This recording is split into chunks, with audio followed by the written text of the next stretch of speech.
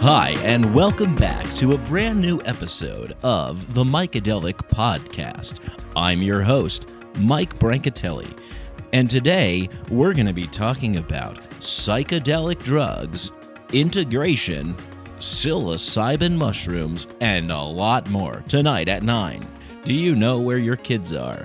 They might be out in a playground experimenting with psychedelic mushrooms, having profound visual experiences that make them come into their own consciousness and see things from a new perspective. They might be increasing their openness and their emotional availability. Empathy could be increased, compassion and joy can be experienced, lots of humor and laughing, and profundity that connects them with the eternal cosmic wonder of nature and the Gaian mind, the collective intelligence of all beings on the planet Earth. But be careful, because according to people like Michael Pollan, there's not enough research that's been done.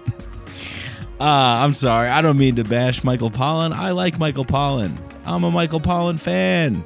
But hey, people are having experiences every day that change their mind and change the course of their lives.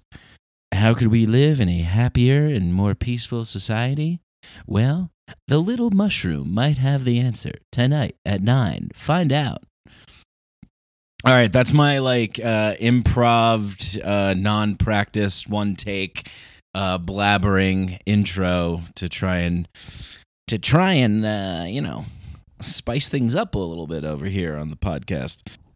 I'm going to try and make this intro as short as possible because I have to go into my new job at a school. Yeah, that's right, folks. Micadelic is teaching your children. Yeah, actually, it's pretty amazing. So I'm going to be working at a charter school. I am working at a charter school. And just kind of randomly by coincidence or synchronicity, it came into being, and so I'm going to be teaching kids, 6th graders, how to start their own podcast, and I'm super thrilled about it, because it's like podcast show, all that stuff aside, really it's about finding your voice. I want to know what these kids have to say, what they think. I think all too often in our world we sort of ignore the kids and we just say, oh, whatever, like your kids, like Alan Watts says, we have this tendency to look at children as candidates for humanity and not actual human beings. And that's sad, man. I felt that way when I was a kid, and so in a way I've been attracted to this position to sort of give back a little bit, like Daniel, my guest today on the show, Daniel from Mount Tam Integration and the Psilocybin Summit, is a great person. We had a great conversation, and part of the conversation that we talked about actually was about how integration from profound psychedelic experiences, or any sort of altered state of consciousness that allows you to access maybe traumatic memories or things that have happened to you, because we've all experienced that. And I would argue that we live in a society that just sort of fosters trauma. It's a very trauma-inducing world that we live in, where we all sort of have this collective societal trauma. But what if we didn't? What if we could start at a young age? And so that's always what's been on my mind. I think a lot of the times when I think about changing the world and changing things for the better, really it starts with how we treat children. It starts with how we introduce them to the game that's going on here, and tell them the truth and give them a voice and give them the room to explore and to make mistakes and to have freedom to grow and to blossom into whatever it is that they choose to be. Not this like, hey, you got to get good grades because you got to go to a business school so you can make a lot of money. So you know what I mean? Like this standard narrative. It's like, what do you love? What are you most passionate about? And let's create the conditions that allow for that to unfurl. And I really believe that if we can start augmenting the modalities of beingness in this, in like the sort of opportunities, rather than thrusting things upon or forcing things upon, but allowing for curious exploration, curious thought, wonderment, and experimentation to occur in a free-flowing form. No rush. There's no rush here to be something or do something. It's when children come into this world, they're a new life. They're a new force of energy that has been that has vibrated so much to impact, the ability to, like, I don't know where I'm going with this. I'm just, thinking as I'm talking here. But what I'm saying is, it's like, you have this sort of like energetic force that's just like vibrated itself into this material skin bag manifestation to come here and to be housed in this meat sack walking around. And it's like, where did that come from? What is what is that going to be used for? And in my mind, it's like such a tragedy that we just put these kids into these prison camps and, tell them what to think and tell them what to do. Stop doing that, stop doing this, and put that down, and don't do that. Stop. No more laughing. It's time to focus. Get your grades. Move on. Next thing. It's like, shit. Like these kids, they already know. I got to talk to them a couple days ago about some stuff that was going on in the world, because they're curious. They want to know. And they come from this just pure, whole sense of fairness and purity. And they're like still uncorrupted by the unnecessary egoic complexity that we have manifested in this fucking insane adult world that we live in. I mean, shit. It's so boring and vanilla and like stressful, and we do it to ourselves. We're doing it to ourselves. There's no fucking reason for it. If we could change the way that we introduce these beings into this existence, into this reality, totally and completely, I mean, shatter the whole fucking thing and start from a completely fresh perspective. Forget about, schools. Forget about something that's called education and career and grade. Like, forget about all that shit. And just look at these beautiful, light-carrying, soulful, energetic beings that are just radiating with curiosity and wonder, and say, what do you want to do? What do you like to do? What do you think? What do you like to think about?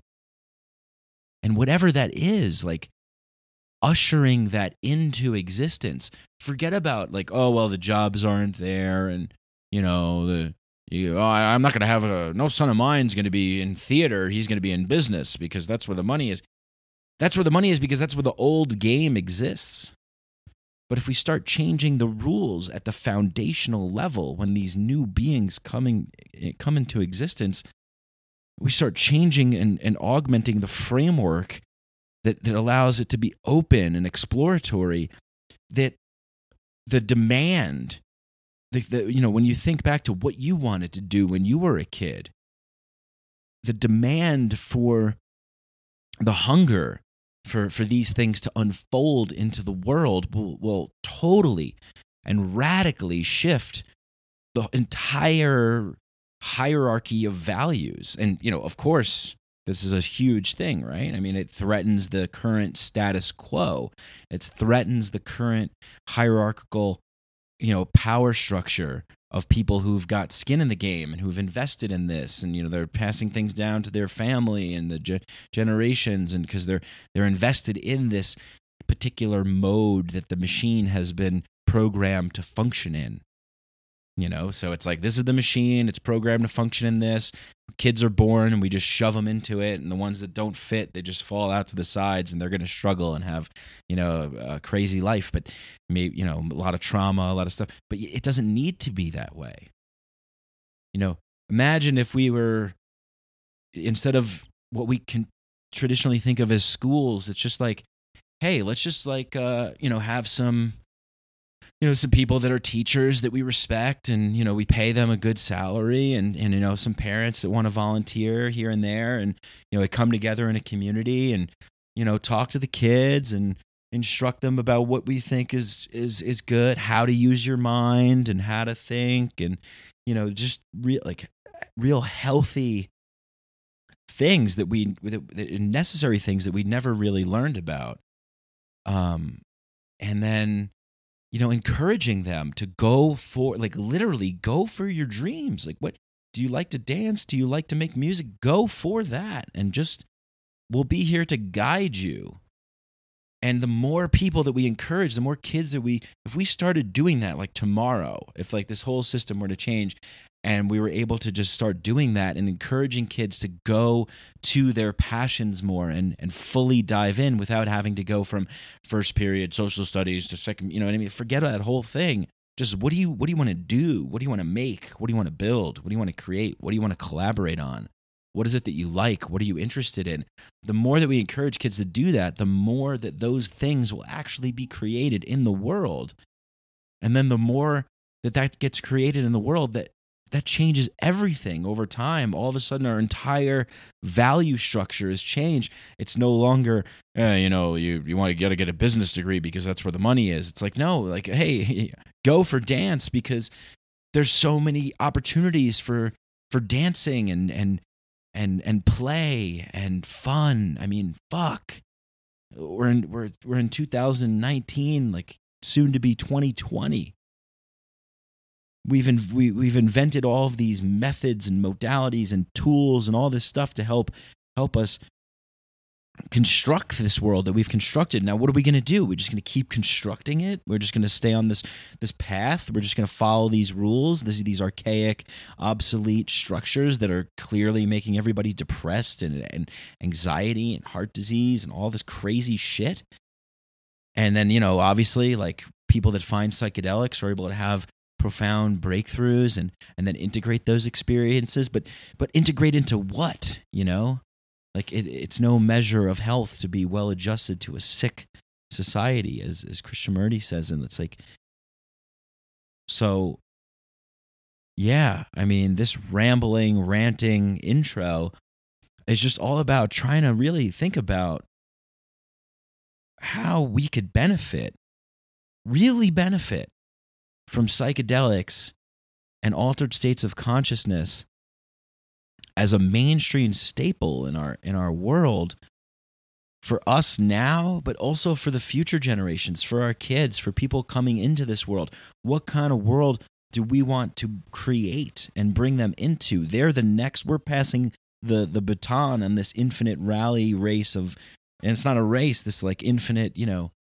journey of unfolding subjective consciousness. It's we're creators too, and we're passing it on to creators. What do we want to see? What do we want to change? Do you want gray glass and steel buildings all over the place and just slabs of concrete, or is there something more exciting? Do we really need millions of lawyers and bankers, or could we flip that, and instead the hierarchy sits atop? It's the creative arts and and fun and leisure and excitement, and isn't that what this life is supposed to be about? We're supposed to be building tools to improve the ease of our leisure time and allowing people to actually enjoy the real things that matter. Anyway, man, I could go on this rant all day.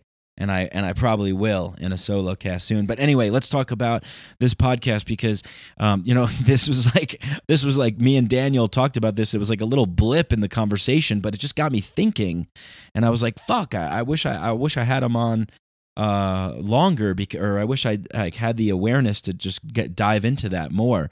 And I'm sure I'll have Daniel back on the show, and we'll talk about these things because I know he's deeply interested in that as well. I mean, he's an amazing guy.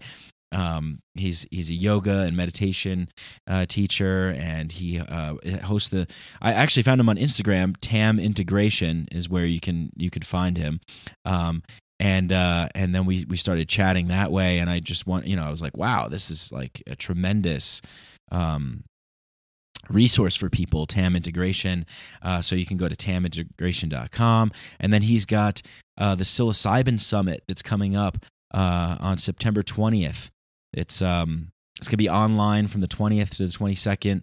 And it's awesome. Like, it's just pretty much, I mean, we've had Ismail Ali and a bunch of different people Larry Norris, and he's got tons of people giving, panels and talks, and a lot of people that have been on this show before, so past podcast guests, and really bringing awareness to psychedelics and psilocybin and what is possible with these things. And I highly, highly, highly recommend, if you can attend, to attend. And if you click on the link that I have in the show notes, you can get 10% off. Just enter the code Mike. Daniel's a great guy. Mount Tam Integration is doing wonderful things, and the Psilocybin Summit looks super exciting. So if you're interested, take advantage of it. It's going to be really, really cool. And what else? I guess, you know what to do if you like the show and all that stuff. Apple Podcast ratings and reviews are coming in every day. It's amazing. So I love you guys. Thank you so much for doing that. It means the world to me that you do that. So we're at like 185 5-star reviews and 5-star rating. Let's keep it going. It's fucking great. It's beautiful. And if you want to go to patreon.com/Mike Brank, $1, $2, $3, whatever, and it helps fund the show. I'm not going to be promoting the sponsors. I think you guys could tell from last episode, I just didn't give a shit anymore. So I really am honing in on only really sponsors that I really fucking am obsessed with and I love and I really believe in. And hey, I mean, Psilocybin Summit, that's one of them. So I'm down with that. So I'm happy to promote that. And but yeah, just you know where to find me, Mikeadelic_podcast on Instagram. I mean, Google my name, whatever, and tell people about it if you like the show. So that, all that jazz. Anyway, that's it. Let's get into this conversation with Daniel from Mount Tam Integration and the Psilocybin Summit. Thanks. Psychedelics are illegal not because a loving government is concerned that you may jump out of a third-story window. Psychedelics are illegal because they dissolve opinion structures and culturally laid down models of behavior and information processing. They open to us the possibility that everything we know is wrong. We don't need new laws that control our consciousness and rigidly place it in a prison. Cognitive liberty. The fact that as adults, if we're not hurting anybody else, we should have the right to explore the contours of our own consciousness without any mediation or legislation on the part of somebody else. Reject authority. Authority is a lie. Information is power, but we have to seize the opportunity.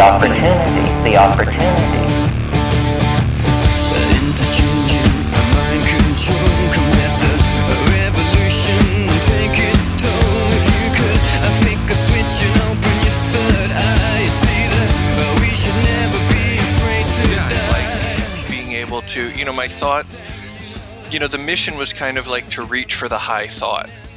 And I saw on your website, your mission is to kind of get into the flow. Yeah. And so that sounds fantastic to me. Yeah. Awesome. Yeah. Yeah. What, get into the high thought. That's interesting. Is that is there a pun in there somewhere, or is it like getting into the high thought? I'd love to kind of expand on that a little bit. What does reaching, that mean? it was almost like a reaching, right? You're reaching for the high thought. So there's maybe sort of like a metaphor or a climbing metaphor there, that we are often in a place where we're talking about other people, and we're talking about the news, and we're talking about problems, and we're talking about our judgments, and we're not really talking about solutions, and we're not really talking about the things that make our heart sing, and we're not really talking about like our dreams and the things that we're vulnerable around. And so what does it take to get from kind of the ordinary, because I can complain with the best of them. I can dish dirt like nobody's business. I don't always like myself when I'm doing it. So it's like, what are the conversations I can have with people that I'm kind of proud of and that make me feel like I'm the person I want to be?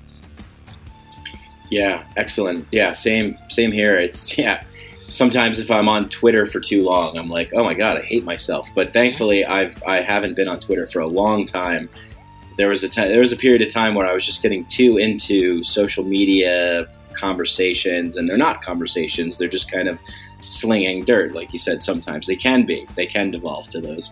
But yes, I am interested in the high conversation as well. So let's talk about it, because that's where life lives, in my opinion, right? It's like that's we're all walking around in all these distractions, but really, what's going on inside?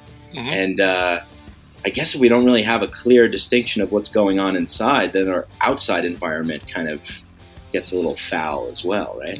Well, on that, to kind of hit on all of those notes that you just said, can I share about how like somatic awareness has helped me to have fewer arguments on social media? Yeah, that'd be great.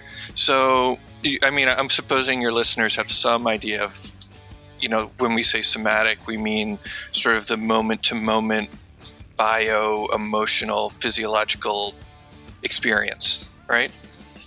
And that, a lot of the times that our physical body holds like emotional stuff and our trauma and our old emotional problems, and, our negative thoughts all kind of get stuck in the body. So we're just going to sort of take that on faith that that's a thing. So one of the things that I noticed is that when I was arguing on social media, that my left shoulder gets really tight. Like it'll lift up, right? And so, and there's all of this tension that goes all the way to, I'm left-handed.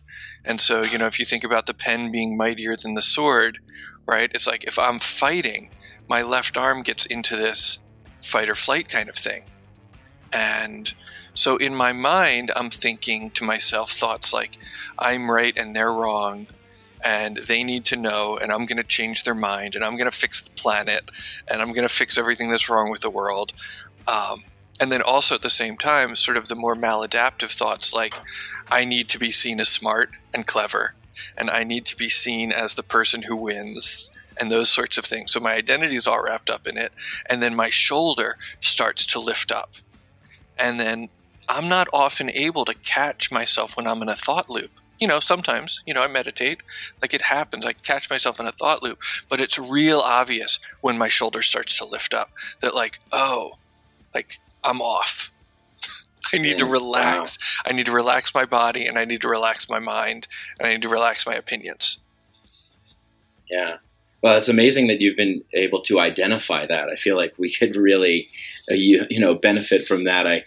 I myself have been doing some ketamine work recently. Oh, cool. And applying the somatic based approach to figuring out what's going on, and it's really, I've really connected with it, and it's really helped inform me from looking at how I'm interacting in the world from a, I forget exactly what you said, but more like a body nervous system kind of fight or flight response to these energies that are constricting in my body, and then allowing that to say, hey, brain, what's going on here? You guys want to talk to each other, rather than the other way around, which I think is a lot of what we try and do in our world, is to go top down, Yeah.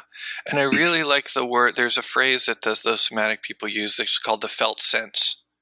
Yes. And so it's like, what's the felt sense of like harmony, right? What's the felt sense of getting along? right? And being in right relationship. And Yeah. just, even if I just take a breath and try it on, like, it feels good. Yeah.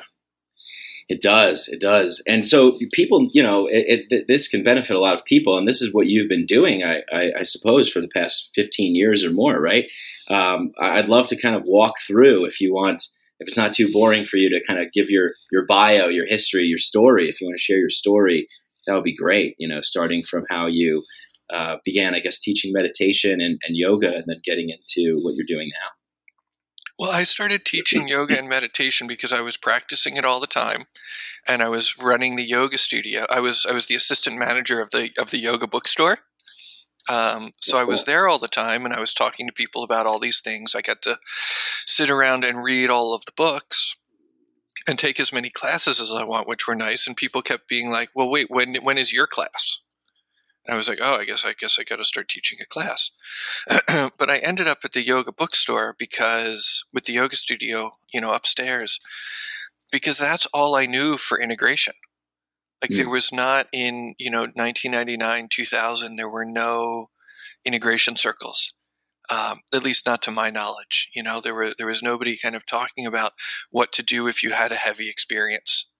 And I had a heavy experience. I was using, my recreational use kind of turned spiritual growth at some point. Psychedelic recreation use. Yeah, I was a college kid. Yeah. But I was also, I was a college kid doing yoga and reading yoga books, and then, like, things started to get deep. It's like you start to get aspirations of enlightenment, for lack of a better word. And so, you have aspirations to grow spiritually. And when you kind of throw, some psychedelics into the mix, it rubs its hands together and laughs and says, "Oh, so you want to grow, huh?" Yeah. Oh, you want to be a Buddha? Well, look at all of the things that are getting in the way of that. And that, and spoiler alert, it was a lot. Right. And so I wanted to kind of work on those things in a serious way and in, like, a grounded way. And so it didn't seem like, puddles of LSD were going to do it anymore. Mm-hmm. It seemed like I needed to sort of climb into my body and do yoga practice and kind of, be able to learn, oh, where are you holding tension? What's the root of that tension, right? What's the mental twist or the emotional pain that's causing you to, behave in ways that you're embarrassed about, right? I don't know if you've ever had the experience where you sort of feel like you've been left holding the bag by your emotional state. Mm-hmm. Yeah. It's like you get all upset and then you do something that's a little bit off and you're like, oh, like, what? How did that even happen? Yeah. Yeah. Too many times for me. Yeah. Yeah. And so, the psychedelics sort of kind of revealed that, the really interesting thing about psychedelics is that it revealed that my situation was workable. Right. And I think that that's, when I talk to people who are depressed and, anxious, and they're coming and they want to start using psychedelics to maybe break through some of that, the people that they're worried that their situation isn't workable, that there's nothing they can do and that they're stuck like that. And yeah, they're thinking that way beforehand, right? They're like, oh, I've tried everything and I'm telling you, it's just not going to happen. It's too big, right? Right. Yeah. And so I saw that my situation was workable, albeit it was going to be a lot of work. Yeah. That this was no, this was no small mountain that I had to climb, but that my choices were to either climb it and maybe get somewhere, or to just be stuck in the ridiculous predicament of my experience. Mm-hmm. And who wants that? Right. Yeah. Once you've seen maybe some possibilities, it could be difficult because you could look at it and say, oh my God, look at that mountain. That's scary. That's going to be a challenge. And you could have the instinct to say, you know what? I'm probably just better off retreating back into my cave and, I'll just put on some Netflix and kind of forget about it. But probably not, because it's going to come creeping back, right? Right. It's like something that you kind of have to deal with. Like that mountain's there, and you got to figure out a way to get over it in some way. Mm-hmm. Yeah. Now, I do want to say that there is something to be said for Netflix, because nobody can climb 24 hours a day. True. That's true. And this is actually, something that I see in spiritual crisis sometimes, is that people get like real urgent. They're like, oh my God, like I've been ignoring this spiritual work that I have to do my entire life, and now I have to get it all done right now. Mm-hmm. And that that's going to freak out the people you love. Right. You don't want to do that. Is it because, again, what's the felt sense of harmony? What's the felt sense of sustainability? Are we working in a way that's going to be sustainable based on the fact that, we're probably going to be around for 60, 80 years or something like that? It's like we do want to have a nice life. Yeah. We want to have a beautiful life, and we don't want to burn ourselves out, and we don't want to exhaust ourselves, and we don't want to make ourselves crazy and neurotic. I can't have sugar ever. Maybe you can't due to health reasons, but if you're just not doing it because it's not spiritual, you're going to make yourself nuts. Yeah. Right. I see this a lot. I went through this a little bit. I see this a lot. It's this sort of like catch up mentality or purity mentality, of trying to just get the whole thing in one shot and get an A+, and, maybe that's not going to happen, and it's going to be a little bit more difficult, but probably more informative, enlightening, insightful, and rewarding going through it in the slower way, right? With a little bit more balance, not driving yourself nuts. Yeah. I mean, it's a marathon. Right. Is my experience. I have been, I've been chipping away at that mountain for 20 years. I know people who've been chipping away at the mountain for 40 or 50 years. And, it seems like, being patient and measured wins the race. Mm-hmm. Yeah. Yeah. So what was it for you that you felt was like one of the, if you'd like to share, like one of the big parts of the mountain that came up for you that you were like, oh, I need to really work on this? Well, there are,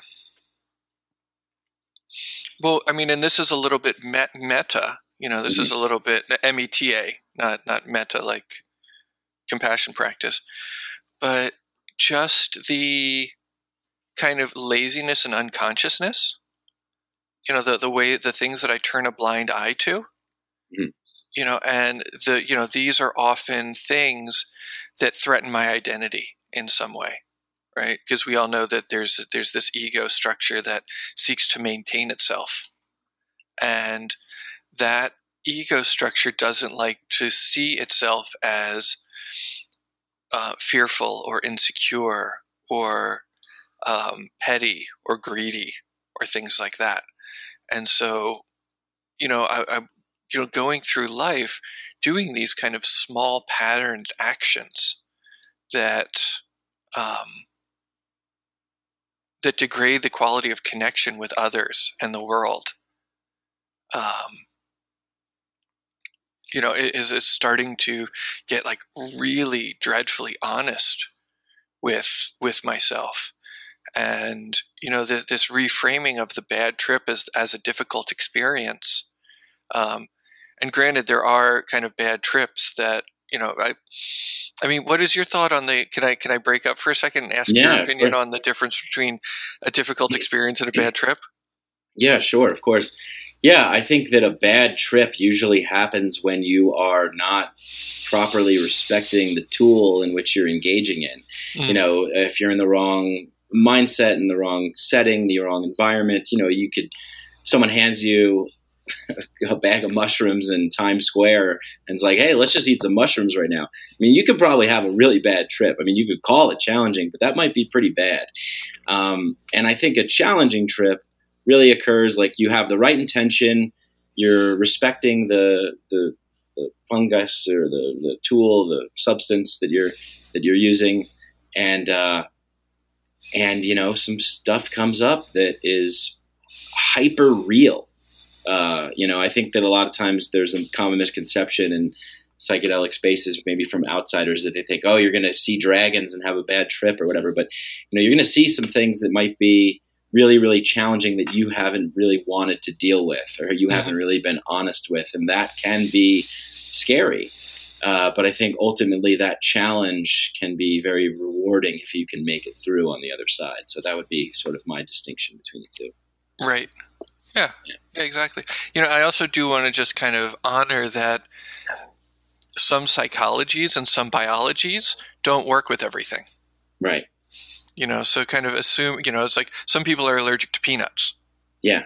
Right. It would only make sense that some people are allergic to some of these other medications and that it can create some irritation in some way. Mm-hmm. Yeah. But, just starting to be, the thing about, the difficult experiences, I will talk to somebody and they were like, oh man, it was really scary. And I said, well, were you in like a scary, dangerous place? And they were like, no, I was at like my friend's beach house, and like, it was gorgeous and there was a sunset, but it was just scary. And I was like, well, were the people you were with scary or dangerous? And you were like, no, they're my best friends and I know they love me. And so it's like, okay, so what you're saying is you have fear. You know what I mean? Like, we don't want to, it's not always conditioned. We're not conditioned to accept unpleasant emotion.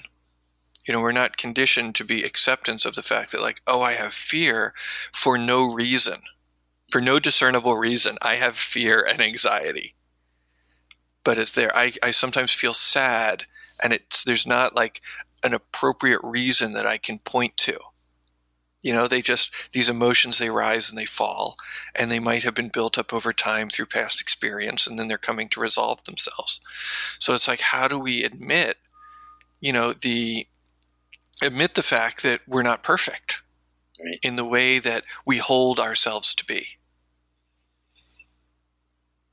Yeah, but we live in the greatest country of all time, the freest, happiest people. We have to be, right? Like that's the message I feel like emits from the social centers and the cultural centers in the Western world. It's like, everything is fine. Don't worry. Like, be happy. If you're not feeling great all the time, you need to feel great. Don't worry about death. We just put you in a box and close you away, and people are sad.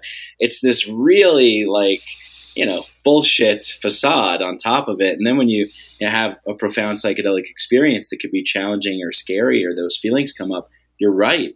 These it's like, whoa, what am I supposed to do with this? Where is this coming from? And it's because we don't have those sort of ingrained fundamental cultural reinforcers, or just saying it's okay. This is part of the human experience. Mm-hmm. And people don't have the tools or the habits is the other thing, is that people might wake up and be like, oh, I got to change my life. But I don't exactly know how. And that's another reason that you get sort of like extreme behaviors. It's like, oh, I have to like move to the jungle to just play guitar all day. And it's like, well, I mean, did you think about maybe just playing guitar like 10 minutes a day? Like, did you try just maybe going to the park or walking in the woods, on the weekends? You know what I mean? Did you try just like eating like a little bit healthier? Right? But like, people don't have like healthy eating skills. Yeah, right. It's like the idea of, I was not to, not to out one of my friends / clients. I love you, buddy. But, he's like, well, what if I burn the broccoli while I'm stir frying it? It's like, okay, well then you'll learn and it'll still be good. You're not going to burn it that bad if you don't walk away from it. Just like, screw it up a couple of times, but try new things. But we haven't been it hasn't been part of the training protocol.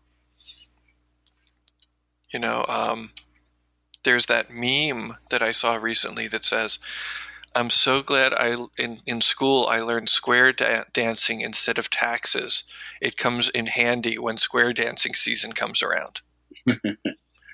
Right? And then taxes aren't even, it's like we need to know how to do them, but meta meditation, for example, it's like, why aren't we being taught like how to just generate love and kindness out of our hearts to share with each other? Right? It's like, why aren't we being taught, various forms of like nonviolent communication and conflict resolution? Yeah. Instead of just football, let's just smash into each other. That's fun. And also not to denigrate the football players. It's like, I honor the square dancers and the football players, but, let's add conflict resolution. Right. Yeah. Yeah. Prescriptive and preventative and whole and healthy with a foundation of love, care, and compassion. Yeah. I was just talking about this with my girlfriend the other day. We were talking about I don't know, we get into these long conversations sometimes over breakfast, and I'm like, well, yeah, she's a coach and works with plant medicine and does guided hikes and teaches yoga. And so, we're both, and, I'm kind of a little bit more looking at society and stuff, and she's kind of looking more in the individual. So we're like going back and forth, like, well, how do we really change like what we have right now? I'm in Denver. We just decriminalized mushrooms. It's great, but like, okay, what's next? Like, how do we get more of this kind of mindset integrated into these archaic institutions that are really rooted in this way? So that, in my opinion, it's like I had this sort of big awakening moment in 2012. And then after that, I was like exploring on my own and trying to discover on my own. But what if there was like, a mainstream structure that was able to do this at a very young age, so that people aren't having to sort of wake up from the matrix with a baggage full of bullshit, and maybe it's utopian thinking, but I'm down to think utopian, Well, but it's not unprecedented. Yeah. So do you know Robert Thurman? I don't. No. He is sounds familiar though. He's a Buddhist teacher out of Columbia University. He's like one of the Dalai Lama's best friends. Oh, cool. kind of guy. And I got to listen to him talk once, and he was talking about how Tibet for many years was an enlightenment society. Right? Like, it was built into their culture that everybody was trying to get off the wheel. Right? That we were trying to spread wisdom and compassion for all beings everywhere.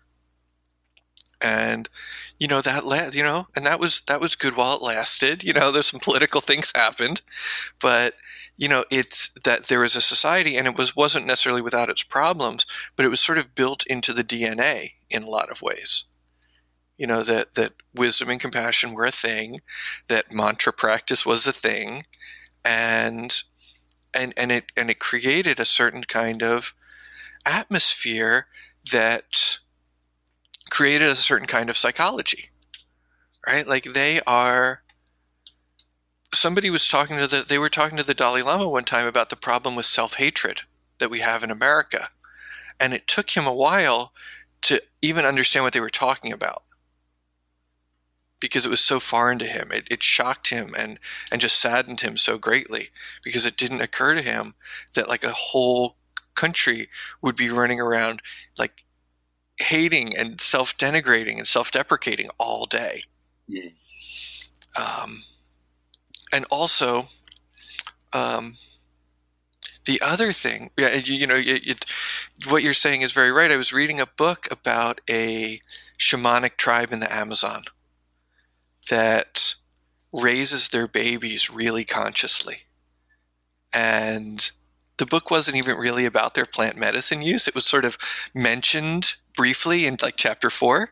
Yeah. It was really just about like how different people who are, how different these people raise their babies, and how much less antisocial their people are, right? And how much less trauma they have, right? And we sort of overlook the idea that oftentimes we're very traumatized as infants, and not through any kind of like hatred right? Not because somebody was like intentionally terrible to us, but just because we didn't get the kind of loving, nurturing care that we're designed to receive. Right? The human organism is actually designed to receive like enormous amounts of love and care from the people around it. And when you don't get that from a young age, you're not raised in that, it's just the thing you call a personality is just going to be a jumble of maladaptive behaviors that are, trying to get love. And seen. Yeah, being connected, right? I think, I spent some time living in the Amazon rainforest in Peru with the Shipibo tribe, and the way that they live, the way that they engage with each other and the natural environment is amazing. It just you see it and it just feels right. It feels you could feel like sort of an energy there that's whole and pure. And, of course, everyone has their issues and problems, but it seems more aligned with what this human organism wants. This deep need for people to see us, hear us, love us, offer us, some form of compassion, empathy, connection, and community, and sort of, being like interlocked with each other too, having skin in the game. I used to live in New York City. I don't know. I didn't know like half the people in my building and the people around me, and you're walking by millions of people every day on the street. And it's just like, yeah, there's a lot of people here, but how many people are actually really wholly connected? Right. Well, what's that number? Isn't there, is like Bradford's number or something is the amount of people that a human can actually have real relationships with? Yeah, Dunbar's number, 150 is like what they say is you can really only handle 150 links. Yeah. Right. Well, then who's Bradford? I don't know. Bradford's Right. someone. Maybe he's another guy with a number, but I know the Dunbar number. That's the Dunbar. Yeah, that's one. Yeah. And then do you know Brad Shaw? Have you heard of Brad Shaw? No, I don't know Brad Shaw. Brad Shaw wrote a really interesting book called Healing the Shame That Binds You. Wow. And they say that one of like the deepest, and I've got this, and I don't feel terrible admitting that because probably, 98% of the listeners do too. It's like there's a certain amount of shame that people carry around. A sense of like not being good enough or being broken or being wrong somehow at your core level. Yeah. Right. Yeah. And that can come from kind of neglect, and rejection, even as, a baby, because, what a parent might do that they believe is good for a baby might feel like deep neglect and rejection, right? Like being stuck in a crib and left to cry it out. Right? Like a baby is not trying to manipulate you by crying for attention. That's what they're designed to do. Right. Yeah. Right. And so just kind of imagine if you had no sense of time in any kind of real way, and you were designed to be held, and you were put in a cage in the dark by yourself. Right? It's gonna fuck you up. Yeah. And so you might decide that you're unlovable. And so just think about like the amount of people who are walking around with a deep belief that they're unlovable that they picked up before they were even able to speak. Like it's a wordless belief of unlovability, right? It can only be accessed by the body. Yeah. Yeah. What you're talking about here is so important because I think that there's a lot of people have a tendency to think, well, this is a trauma that happened. My dad yelled at me or my mom hit me. And it's like, yes, that is terrible. That's trauma too. There is also this sort of invisible, nonverbal, energetic separation that causes this sort of thing to form in us at a very young age. I think it's between 0 and 7 years old where you're really getting that sort of nonverbal stuff. Is that right? Like it's kind of coming into your body and you're ingesting it through your sensory input in your body in the somatic way. Right. So, I mean, sounds about right. I can't verify, 7, 6, 5, 8, but Yeah. it sounds about right. Yeah, I'm using that from Gabor Mate's work. He talks about from like age 0 to 7. So. Yeah, there's reasonably reliable source. Yeah. And then, of course, what you're saying is that it's systemic, Right. because it's not like the father in this story. It's not like he was raised with perfect love and acceptance, right? He was also kind of raised in a weird capitalistic society that doesn't actually value humanity, and then was forced to live in it for the rest of his life, right? With probably no meditation practice and no mushrooms. Mm-hmm.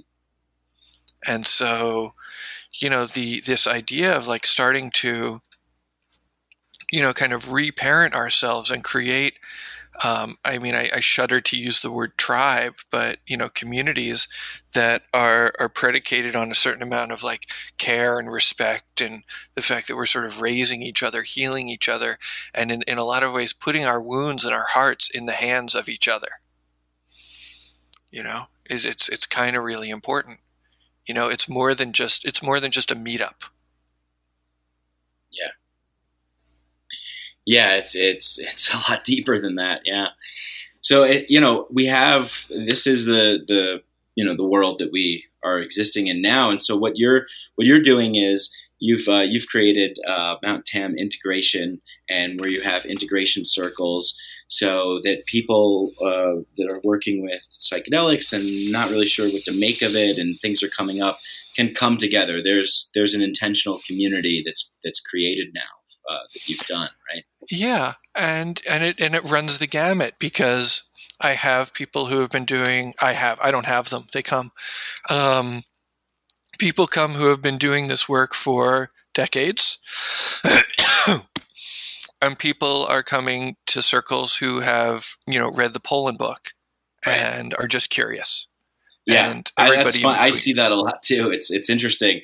I can't believe how I see how big that book has been and how much of an impact it's been here in Denver with the Psychedelic Club meets every Monday night. There's always, it's such an interesting, diverse range of people, and people that I guess one outside looking in might not think would be at a Psychedelic Club meeting, but they're there because they read Michael Pollan's book and they're curious. It's amazing.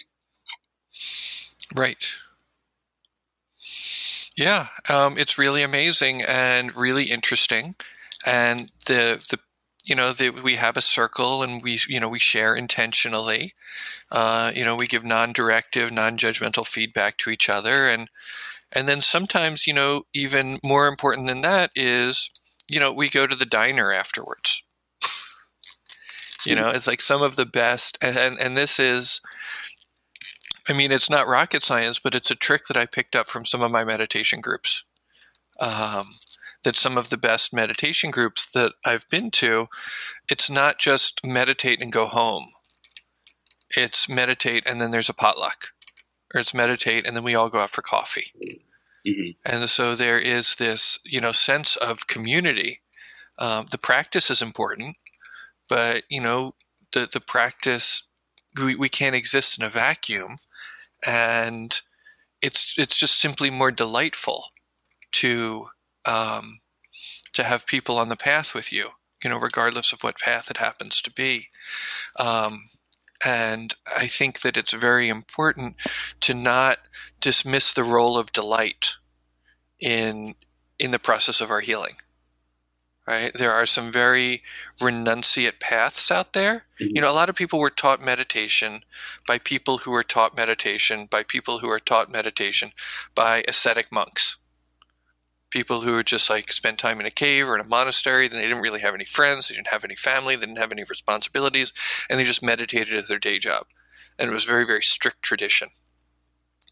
There are other traditions that put an emphasis on joy and happiness and delight, and allowing the objects of the senses to bring you into a state of fullness, right? Like a good piece of chocolate cake, might do it for me. A sunset might do it for you, right? But these things are doorways into joy, and joy heals deeply. Right, we know that from our psychedelic experiences. It's not all just like trawling around. It's been a very maudlin podcast so far. It's been all like, oh, my trauma, oh, my problems. But we all also know that just basking in the sunlight of the spirit has amazing healing power. Mm-hmm. Yeah, it sure does. And I think it's like you're drawing upon this again, like you mentioned before, about sort of the rigidity or the seriousness of one who's like, oh, I got all this stuff and I want to get it done now. I want to be healed. I want to be at the top of the mountain. I want to say, I'm here, and maybe is that influenced, you think, by like our culture, like the way that our culture wants everything to kind of get done, hustle and grind, get to that thing, get to the finish line, get to the end, achieve. Well, sure. Yeah.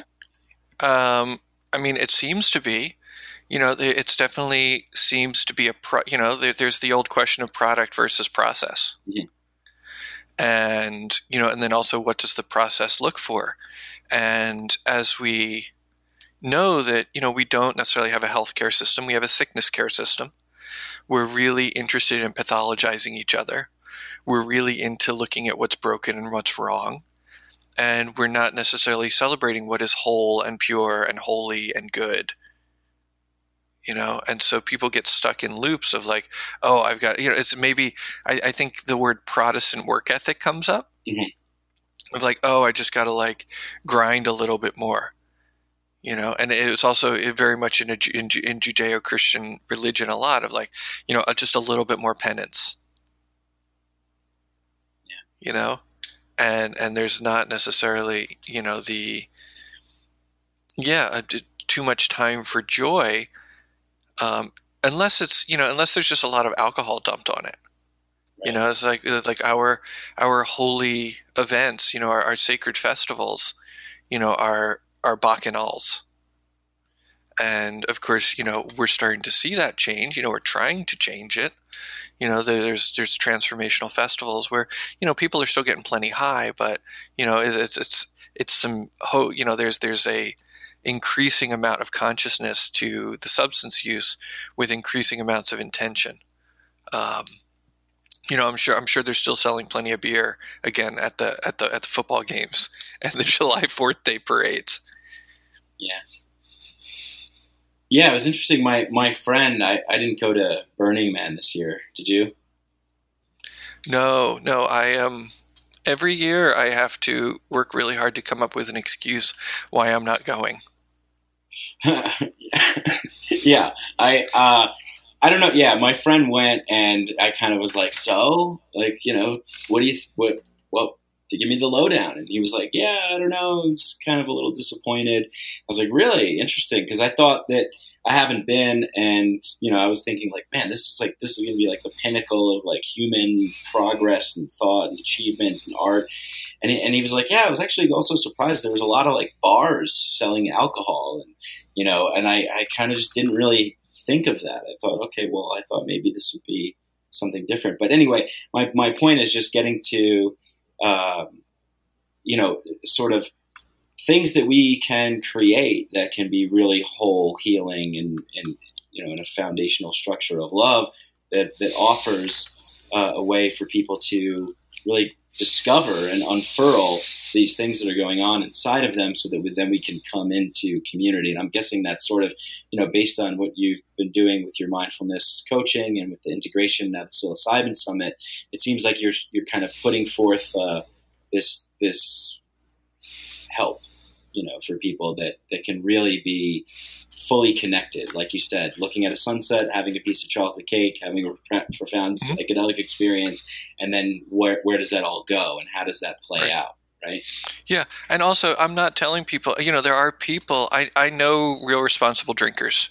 I know people who brew their own beer, and I know people who make mead, and they savor it with the same sort of consciousness that you could savor anything. Okay. Yeah. So I'm not necessarily anti any particular thing. Right. There's a really interesting quote in a text called the Yoga Spanda Karika. Spanda means sacred pulsation. So it's like the throb of life, the creative tremor, You know, it's like the primordial orgasm, perhaps. But one of the lines in there that says the same phenomenon that enslaves the foolish can liberate the wise. Wow. Wow. Right? So it's like, it's not weed's fault if you're an addict or you use it irresponsibly. Right? Yeah. And it's not even weed's benefit if you use it to get enlightened. Yeah. Right? And so it's like, the question is, how do we cultivate insight and wisdom? And so some of that is, by doing practice that does that, and some of that is by healing, the things that are troubling us. And I really like to think of like an integration circle as sort of really riding the line between, a meditation community and a support group. Mm-hmm. It's sort of a little bit of both. Yeah. People kind of need a little bit of both, often both at the same time. Right. Yeah, it's an amazing combination that you have, because with, mindfulness and meditation and yoga and psychedelics, I think to me, it just seems like such a natural fit. Sometimes you don't see those,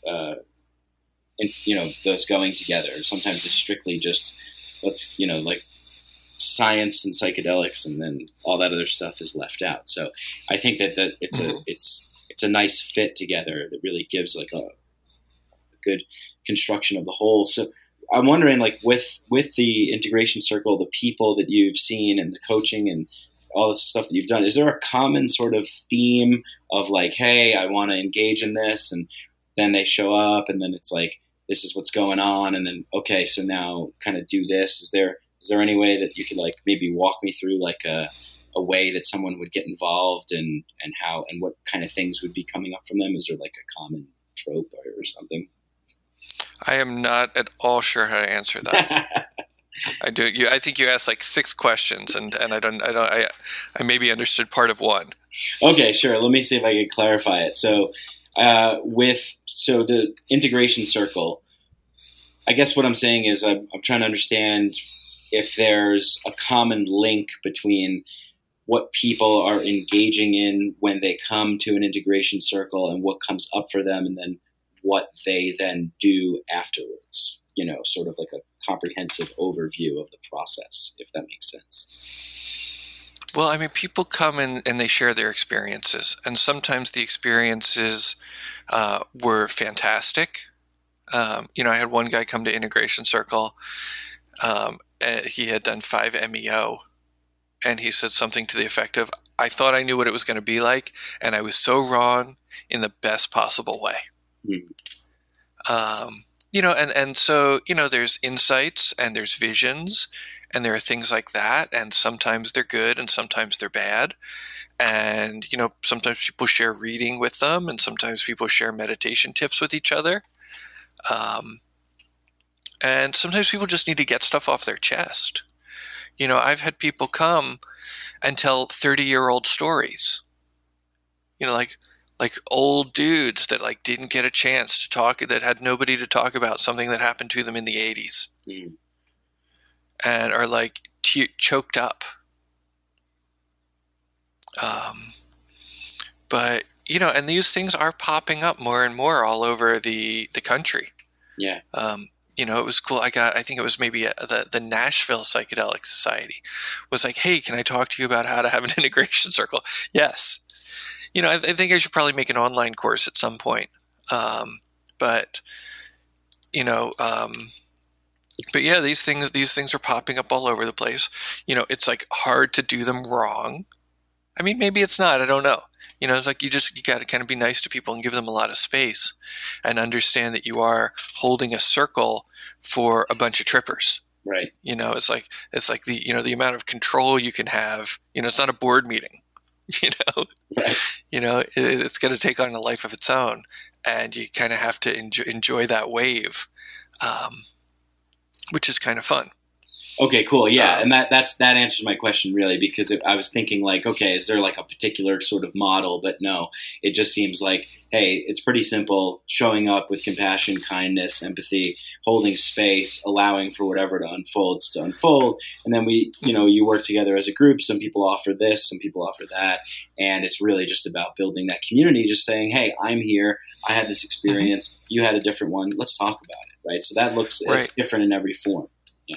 Yeah, I mean, the ground rules are pretty simple, and then one of them is this is anonymous, right? This is anonymous and confidential. We're not going to out anybody. We're not going to tell anybody's stories. Right. The other thing is what I ask is that there's maybe 7 minutes to tell your story, 3 minutes for feedback. One of the things that I ask for feedback is try not to use you statements, right? Like non-advisory. It'd be much different to be like, Mike, after hearing what you said, like, I'm just, I read Francois Bourzat's Consciousness Medicine book, and, it was really helpful for me. That's much different than me saying, Mike, you need to read more. Mm. Yeah. Also just like, saying things like, I see you're going through a really intense thing right now. And, I just want you to know I got a lot of faith in you. Right. So these are I statements, not you statements. Yeah. Also, I do encourage people that they don't have to share on, they don't have to give feedback to everybody. It's like sort of step forward, step back. If you know that you're a big talker, chill out a little. If you're a little bit shy, try and open your mouth a little bit more, because we do want to hear we want to hear from a diversity of perspectives. Yeah. Very important, for sure. Yeah, hearing that diversity of perspectives really, really does help, and allowing for that, because I think a lot of times, we live our lives in these meat suits, looking through these eyes, and think, oh, we're the only ones, or no one can understand. But here's somebody else that's going through something. It could help inform you in a way that you never thought was possible, right? Yeah, man. Like the psychedelic experience is like one of those like treasure map movies where like everybody has like one piece of the treasure map and they got to fit it all together. Yeah. Piece of the puzzle. Like hey, let's create this puzzle here. And, does that piece fit there? Does that piece fit there? Yeah, that's awesome. So you mentioned like maybe you'll start an online course about that, but you have an online. Maybe I don't know if it's a course, but I would call it's the Psilocybin Summit, which is an online thing. It's an online thing. Yes, it's really cool. So you could be anywhere in the world and join this, and I'll put the links in the show notes. And so for people, you get 10% off with the coupon code Mike. Excellent, 10% off. That sounds amazing. So it's basically 4 days of kind of the most interesting, far out psilocybin wisdom keepers that I could get my hands on. Nice. And so we'll be talking about policy, and there'll be some research, and I'll be talking more about meditation, and there will be a lot of stuff on the Mazatec, the kind of the traditional Mexican communities that have been using mushrooms for a long time. And things of that nature. There's a cultivation workshop that we're actually doing live in the city that will be streamed, and we just built a forum. I just built a forum that I've got to import everybody in today, because I want people to be able to like communicate in real time, and have do more. It's one thing to create a forum. This summit, this conference, people are going to be able to kind of ask questions in the side of the Zoom. But if we're really building community, we got to give people a community. And so, we take that seriously, and have been kicking our own asses trying to get this forum up, and it will hopefully even grow over time. Once there's an integration training course, how to have an integration training course, that'll have a channel on the forum. Cool. And things like that. But I'm super excited about it. I'm going to just pull up the schedule, and it's September 19th to the 22nd. Excellent. So it's coming up pretty soon. And so it's going to be live, or you're going to have these different courses or speakers go live, or are they pre-recorded, or how does that? It's all live. Cool. So people will be able to kind of raise their hand, because we're running it through Zoom, because Zoom works. Yeah. So people will be able to chat live and things like that, and then it will be up. So people who buy the all access, it's a little bit less expensive if you pay for just the live version. Thursday's free, right? Everybody can just come for Thursday. And there's forever access as well. Awesome. So yeah, so you can access it for as long as you want, as long as the internet remains in existence. Yeah. Or just, everybody just seems bored with it. Maybe I'll shut it down, but hopefully that won't happen. One of the things that I've been scrolling through the schedule, we are having a test pilot roundtable. So you know about the Baltimore Psychedelic Society? No. Well, the thing about it is that a lot of it are people who went through Johns Hopkins studies. Oh, okay. So they were like, the whole group is like heavily infiltrated by the guinea pigs of all of those studies, for like addiction and cigarette smoking and depression and mystical experience. They were doing all these different studies. And if you go online, there are a lot of videos of those researchers, right? It's not hard to find researchers talking about what it's like to do the research. Mm-hmm. There haven't been a lot of panels about what the test pilots went through. So we've got, a panel of about 5 of the guinea pigs, and they're going to be sharing their experience. Oh, awesome. That's so great to hear. I mean, you definitely need to have that in there, because there is a lot of stuff that you could find from the outside, the researcher's perspective, but firsthand experience, that's going to be great. It's cool. That's on Thursday, you said, or? Is that on Thursday? That appears to be on Friday. Friday. Oh, okay. no, Friday. Cool. Then we have the DNO guys, the Decriminalized Nature Oakland guys. Right, yeah. Had them on the show. Great. Awesome. You had Larry and Carlos on the show? Yep. Fantastic. Yeah, so they're super great. And, their movement has just spread super wide. There's decriminalized nature movements happening all over the world now. Yeah, it's amazing. Which is super great. We have Izzy from MAPS. Do you know Izzy? Oh yeah, had him on the show too. Yeah, love him. Yeah. So Izzy's talking about with another lawyer who works at like the World Health Organization. They're going to be talking about intellectual property and sacred reciprocity. Nice. So, what does it mean that we have these companies coming in and trying to patent something that is our natural heritage as humans? So important. Yeah.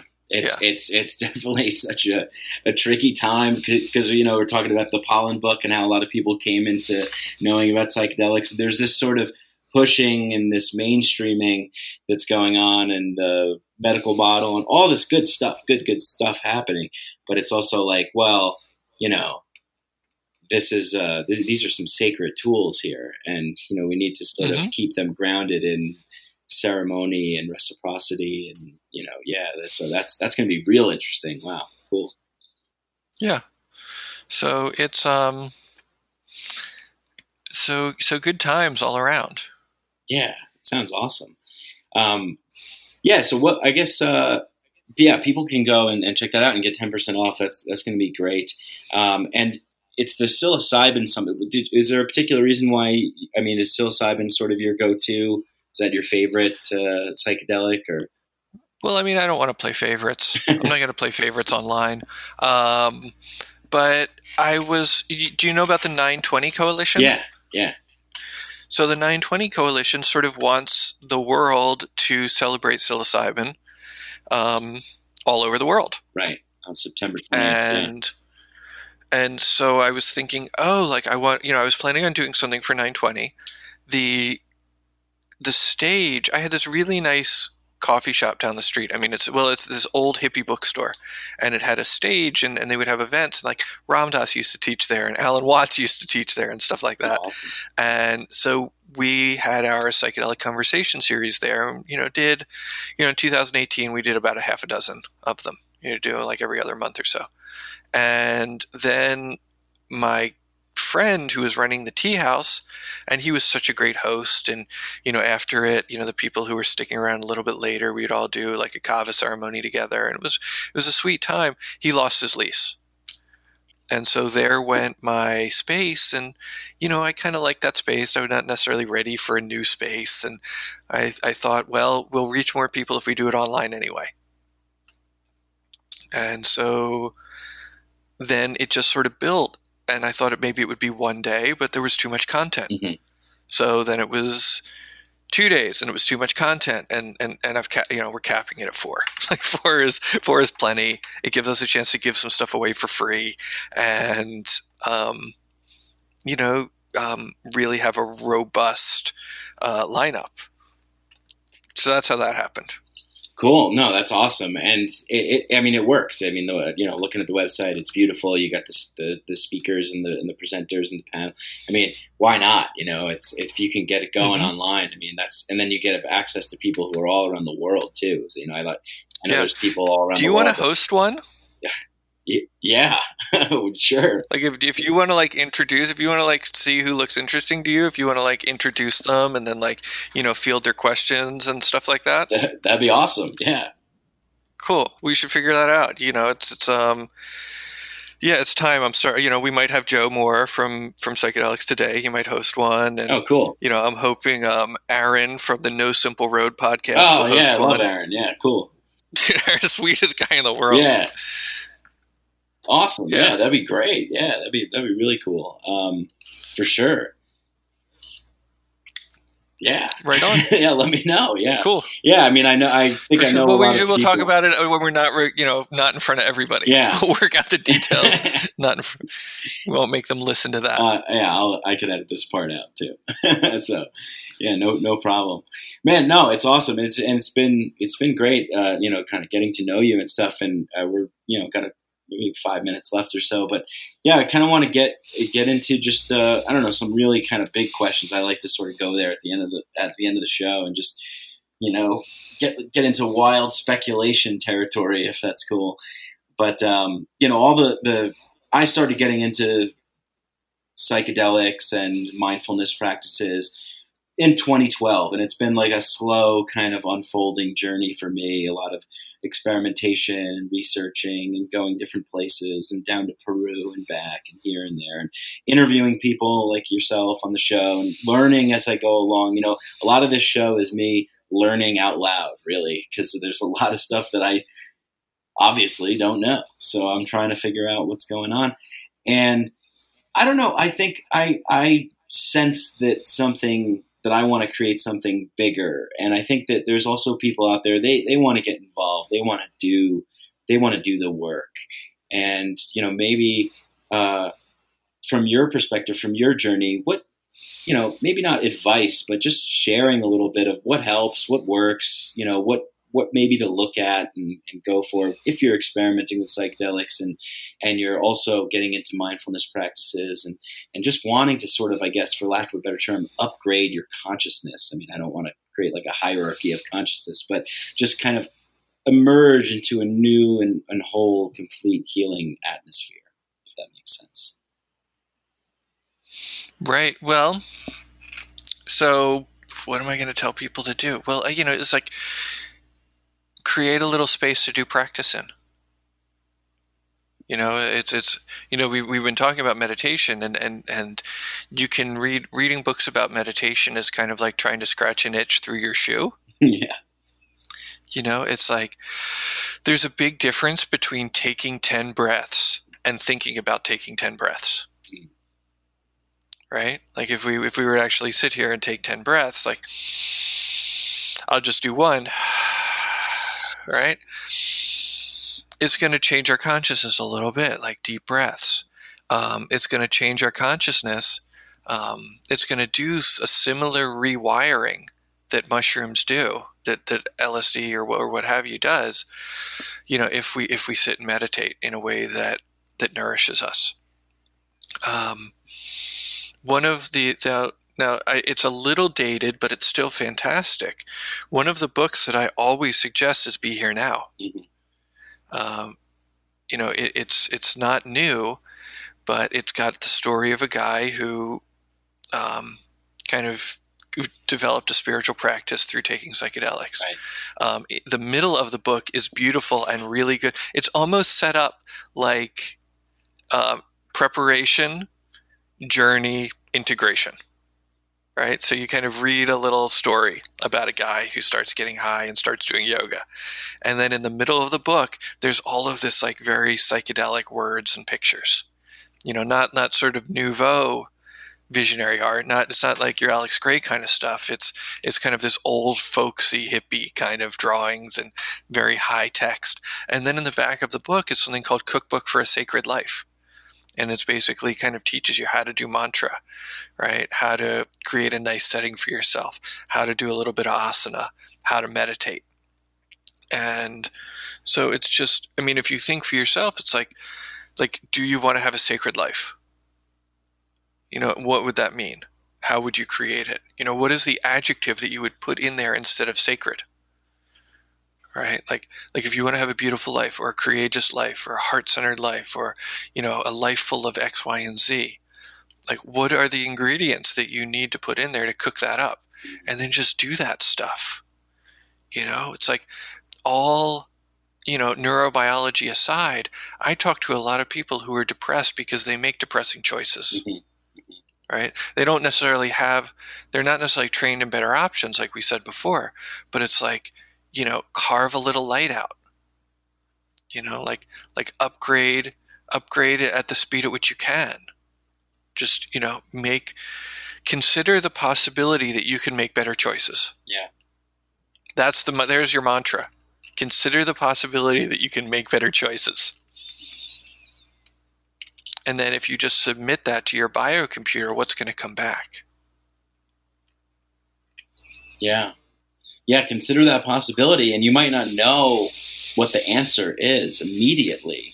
But if you kind of meditate on that, I'm going to consider how I'm going to make better choices. Well, what does that look like? I don't know. Keep asking, keep thinking, keep that in your, frontal lobe, I guess, keep that present.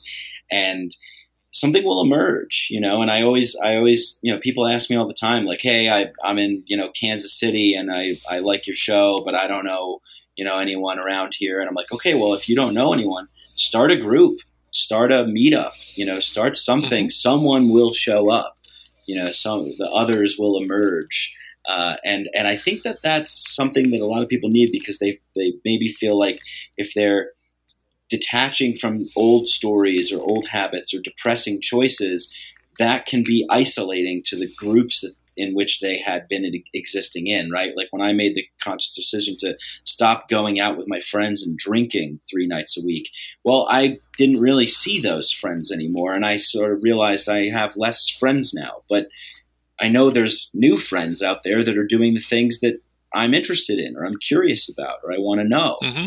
And I think that there's people out there that are thinking the same way. So when you meet someone, say you're 30 years old and you are like, hey, I'm looking for some new friends. It could be a little weird. It could be a little awkward because we've been socialized to say like, hey, these are the people and you stick with that story and you're running that script.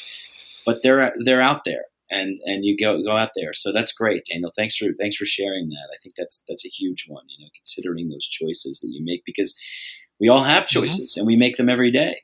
And right. It's pretty ordinary actually when you think about it. I think a lot of it's like, psychedelics can take you to some far out places and you can have some wonderful eye popping, cosmic connections of profundity and awe and majesty and wonder.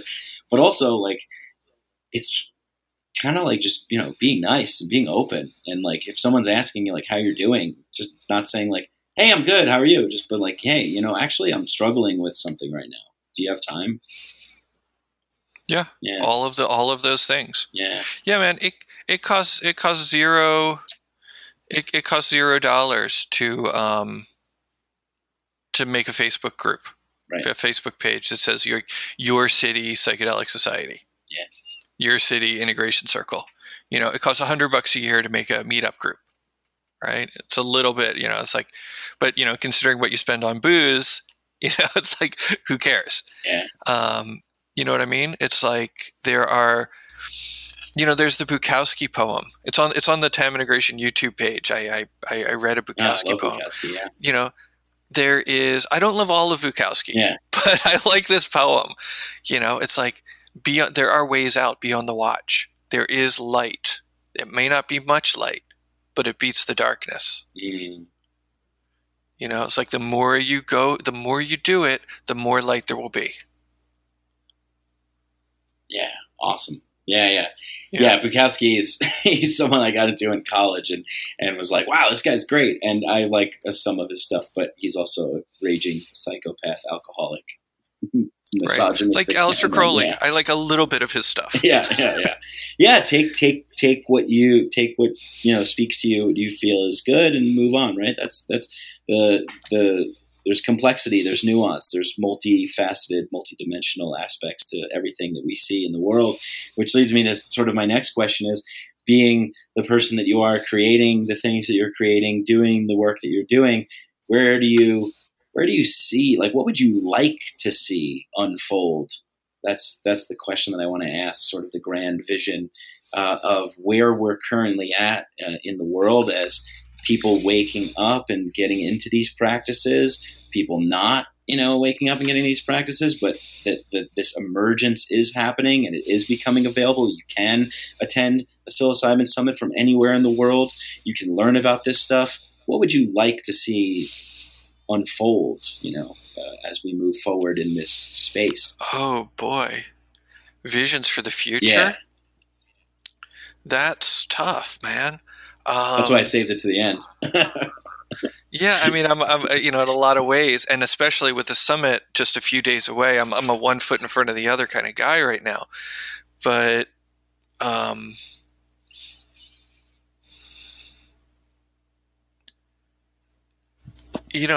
mean, I'm picturing, when you say that, I'm certainly picturing greenery.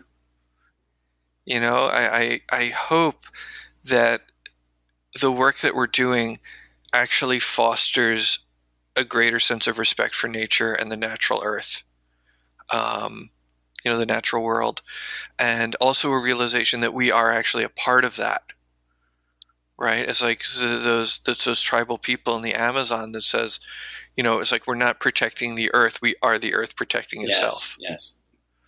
And so it's like, what does it take? As we both sit here in our boxes, speaking through wires.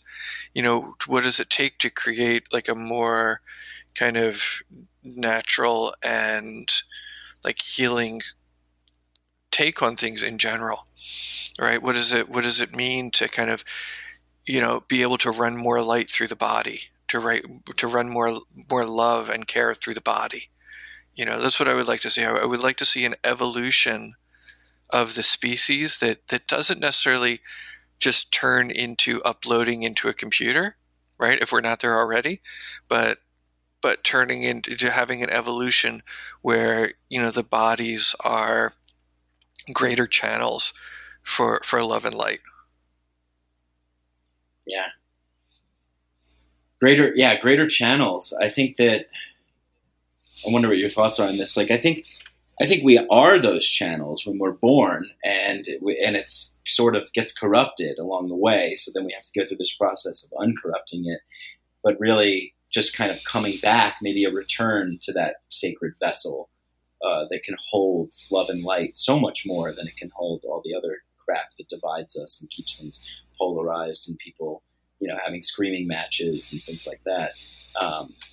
Yeah, that's what I would like to see too. So I think that's a pretty worthy pursuit, right? Cool. So I answered it right. Yeah. Correct. You are good. Correct. I was worried I answered it wrong. No, it's great. It's great. Well, Daniel, thank you so much for being here. Any last words before we wrap? Anything more you want to include about the Psilocybin Summit or TAM integration? Nah, just, if you are welcome. So I read every email. I answer most. If there's something, I'd love to hear what people are, what their challenges are, what their struggles are, what their deep insights are. I definitely encourage people to email me through TAM integration, whether you want to work with me or not. Like, you might not feel like you want to do, one-on-one work, and that's cool. But I still want to know what people are about. I'm like vastly interested in everybody's stories and everybody's processes and everybody's challenges.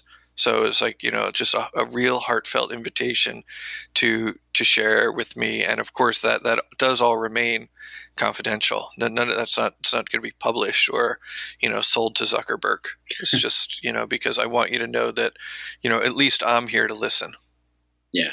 Excellent. Yeah. Please take Daniel up on that, guys. You know how much I value communication and connection and feedback, and everyone can always message me as well. And please, reach out and let's share our stories in truth and being vulnerable and open and real and raw. And yeah, Daniel, I always say this thing, like, with the fake news thing that was going on, I'm like, we can't report fake news from our human experience. We have to report sort of the true news of what's going on in our lives. And I'd like to consider myself a person that is welcoming of that, and it sounds like you are too. So yeah, like, if we're going to grow these communities, if we're going to create these educational resources and create these bonds and foster this world that has more people channeling love and light, let's start connecting, let's start communicating. So yeah, reach out to Daniel, check out the Psilocybin Summit. Like I said, the links are going to be down there, and TAM integration, and follow him on Instagram too, because that's how I found your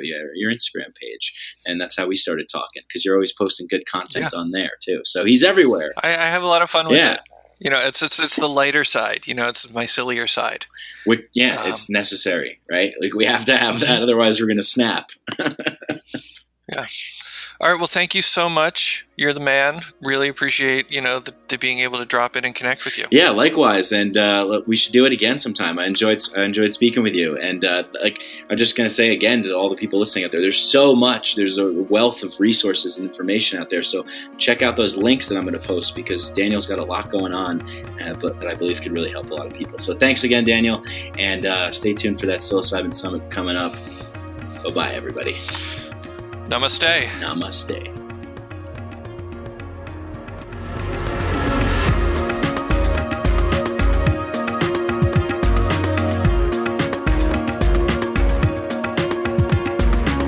Hey, I hope you guys enjoyed that conversation as much as I did. Hope you guys like these podcasts and enjoy them. And if you do, please spread the podcast, share it. Tell a neighbor, tell a coworker, tell a friend, tell a cat, tell a mouse, tell a dog, tell an ant, tell a firefly, tell whoever you tell.